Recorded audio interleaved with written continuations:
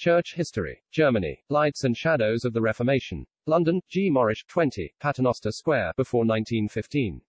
Republished by Irving Risch, host of Down to Earth but Heavenly Minded podcast. The New Testament in German. Luther's next great work was to give the people the New Testament in the German language. With the aid of Melanchthon and others, the translation was finished and put to press. In September 1522, it was published, and 3,000 copies rapidly sold. The price was $1.50. By December a second edition was ready, and after that, edition followed edition in rapid succession, not only from the press at Wittenberg, but at Augsburg, Bâle, and other places. Thus did the German people thirst for the Word of God.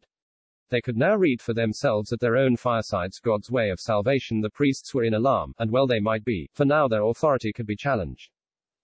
And people could now go to the fountain of truth itself, instead of drinking at the muddy streams that had flowed to them through the pollutions of Rome. They could now search for indulgences and penances, purgatory, and a host of other things, and prove them wrong because they could not be found from cover to cover of that blessed book.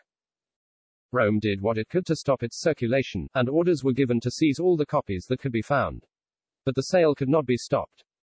Duke George lamented that though he prohibited its sale in his states, many thousand copies were sold and read. Some Romish divines, finding that its circulation could not be stopped, brought out a New Testament of their own. It was said to be the same as Luther's, but altered here and there.